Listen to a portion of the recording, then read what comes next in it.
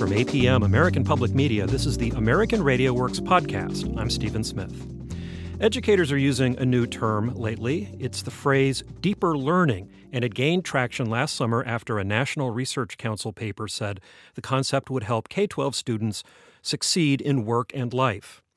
Deeper learning is said to take place when students master both content and the skills to apply the content. If they can do that, they acquire so-called competencies, like critical thinking and collaboration. The goal, advocates say, is to have students transfer what they learn in one field to situations in other fields. Our guest on the podcast this week has thought a lot about the deeper learning concept. He was the main author of last summer's report, which was called Education for Work and Life, Developing Transferable Knowledge and Skills in the 21st Century. Jim Pellegrino is a professor of education at the University of Illinois Chicago and co-director of the Learning Sciences Research Institute there. Welcome to the podcast. Thank you. I'm happy to join you today. So the term deeper learning, how is it different from other catchphrases, other labels we hear in 21st century learning, terms like critical thinking? Is there something really new here, or are you bringing together some established ideas? Well, that's a very good question. I think one of the things that was a charge to our National Research Council Committee was to try to clarify this plethora of terms that are out there, including deeper learning and 21st century skills. So the way I think about what we were trying to do and the way we conceptualized the issue is that deeper learning is a sort of goal of the educational process. And so someone likely to say, well, deeper than what? Because you're describing it in a certain way. But I think what we're trying to get at and what people are trying to get at is a form of knowledge and understanding that is the product of a learning process that gets to really key ideas and principles in some area of content or some area of work or performance that allows you to be able to use the knowledge productively in a range of situations. So the contrast is sort of what we might call a very superficial kind of learning in which you develop knowledge of a lot of facts, or you can execute specific procedures, but you really don't have a deep conceptual frame about what those facts mean and what they represent, or why that procedure actually works and how you would generalize it to a new set of circumstances. Can you give me a for instance about something in particular? Yeah, let's think about something that oftentimes happens in teaching science or in teaching mathematics. So in many cases, we have students memorize the parts of the circulatory system or the parts of a flower and ask them to be able to repeat that back on some sort of an exam that's oftentimes a multiple choice question or something like that. Now, you can memorize the parts of a flower and you can memorize the parts of the circulatory system, but here's a question to you. I'm sure you know that the circulatory system contains arteries and veins, right? Sure. Okay, which one pumps blood to the heart and which one is associated with pumping blood from the heart? Oh, boy, now I'm in trouble. I'm going to say that veins pump to the heart and arteries pump away. Well, the point of asking you the question... I got a 50-50 chance here. How'd I do? Yeah, right. Well, it's a good question, and the issue that it's really trying to get at is not whether you're right or wrong or your 50-50 chance. It's the idea that if students really understand the circulatory system and they understand the properties of veins and arteries and how they function in the system, they would be able to very easily tell you, and even if they didn't remember which one was which, they'd be able to tell you that the one that is associated with pumping blood away from the heart has a different structure because it has to do with the function it serves as opposed to the one that's associated with carrying blood to the heart. So when they understand what the function is of veins and arteries in the circulatory system, it doesn't matter whether they know which one's called a vein and which one's called an artery.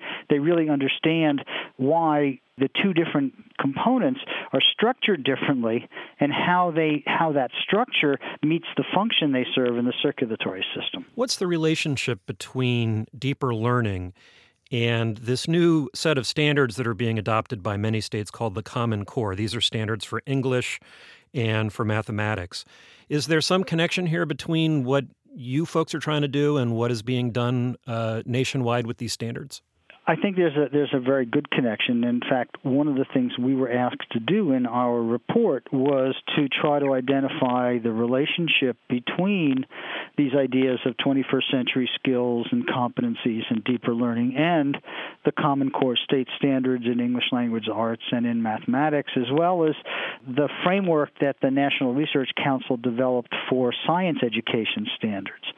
The answer to your question is that if you look at what is really a focal component of the Common Core state standards and now the next generation science standards, the emphasis is on what you might call core ideas and principles in the domain of mathematics, in the domain of science, in the nature of understanding about the structure of text and the comprehension of text, particularly different literary types of texts and disciplinary texts like history or social science or science.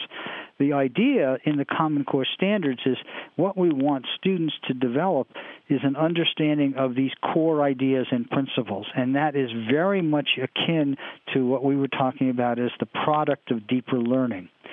We want students to get to the kinds of knowledge in mathematics and in science, like the example we just gave about veins and arteries, that allows them to use that knowledge productively and transfer. Is it more difficult or more expensive to test students for deeper knowledge and deeper learning? And the reason I ask that is that there's a lot of controversy around standardized testing, obviously. And one of the complaints is that standardized tests tend to emphasize and encourage more rote learning, more kind of memorization learning, and that tests that get at critical thinking, especially if they require essays, are more expensive to produce, more expensive for states to have students take. Is that the case here with deeper learning? Is it a thing that just is going to cost more to assess? I think you've posed a very good question, and you've hit the nail on the head, which is with respect to what's the relationship between the desired products of the learning process and then how we go about assessing and evaluating it for a variety of purposes, either to help teachers support student learning in the classroom or for large-scale tests of accountability. I think the answer is that we in the United States have become very used to a standardized approach to testing, which is largely driven by multiple choice types of tests, which are easier to construct, easier to score, and much less costly to produce and score for the purposes that we tend to use them. The trade-off is most multiple choice type tests are only able to get at relatively, we might call, low levels of in terms of depth of knowledge. They're good at testing your knowledge of facts, and at some level, some aspects of reasoning, but they're not very good at getting what we sometimes call these deeper levels of understanding. And to do some of that, particularly when we're interested in some of these 21st century competencies like reasoning and problem solving and collaboration and communication, we have to go to more open-ended, constructed response type items. It's not that they're harder to construct in some ways than multiple choice questions. It's that the results that we have from those kinds of assessments take more time to evaluate, although there are automated techniques that can help us evaluate responses to constructed response items. Can you explain what you mean by 21st century competencies? Because the things that you just listed sounded like they would make sense in the 20th century as well. I mean, what's new about that? Well, in fact, one of the things we said in the report was that the so-called 21st century competencies, in many cases, are not unique to the 21st century. They're really the kinds of competencies that we've always desired for individuals to have, except I think the difference now is we want more of the population to be able to demonstrate these competencies, given the kind of world we live in, given the information society we we live in and given the nature of jobs. So it's not like problem solving is a new idea. It's not like collaboration is a new idea. It's not like self-regulation of one's sort of activities. What we call metacognition is a new idea. These have been around for a long time, but they were the kinds of competencies that we oftentimes reserved for only a part of the population because many aspects of daily life and work didn't require individuals to engage in non-routine kinds of problem solving and thinking and reasoning. Back when there was a big manufacturing sector in this country. Sure. If you knew how to do a job and it had a procedure that you needed to follow, and all you needed to do was to be able to have mastered that set of procedures or activities to do your job well, then fine. That was what we wanted you to do, and you would be evaluated in terms of your ability to acquire those skills and be able to execute them well. Your paper recommends some steps that educators and policymakers can take to promote this idea of deeper learning. Can you name a couple of them and one or two of them that are most important? Well, I think one is the one that we've hit on already. It is that the assessments that we use, particularly in the context of what you might call high-stakes accountability and decision-making, those assessments really do have to reflect the kinds of competencies that we value. If we try to do things too simply and we might call on the cheap because we're only willing to spend a few dollars a head to assess students, then that is going to essentially work to the detriment of promoting what's at the heart of the Common Core standards and at the heart of developing these competencies. Because it's a truism. What gets tested becomes the focus of what gets taught. Jim Pellegrino, thank you so much. You're welcome. By the way, what's the answer? Is it which goes in and which comes out? You know what? Because I'm the same person you are. I thought you were. Got a clue either. I thought you were fudging. I thought, well, we'll look it up on, of course, Wikipedia, and put the answer in the conclusion of the show. Well, we looked it up, and it turns out I was right. I guessed right. Veins go to the heart, and arteries distribute blood away from the heart. Jim Pellegrino was the main author of a report about deeper learning for the National Research Council, which is part of the National Academy of Sciences. Part of the funding for that report came from the William and Flora Hewlett Foundation, which also helps support American Radio Works, but doesn't tell us what to cover. You can find more podcasts about deeper learning and a range of issues in K-12 and higher education at our website, AmericanRadioWorks.org. While you're there, browse the archive of more than 100 documentary projects. Let us know what you think of our coverage at AmericanRadioWorks.org.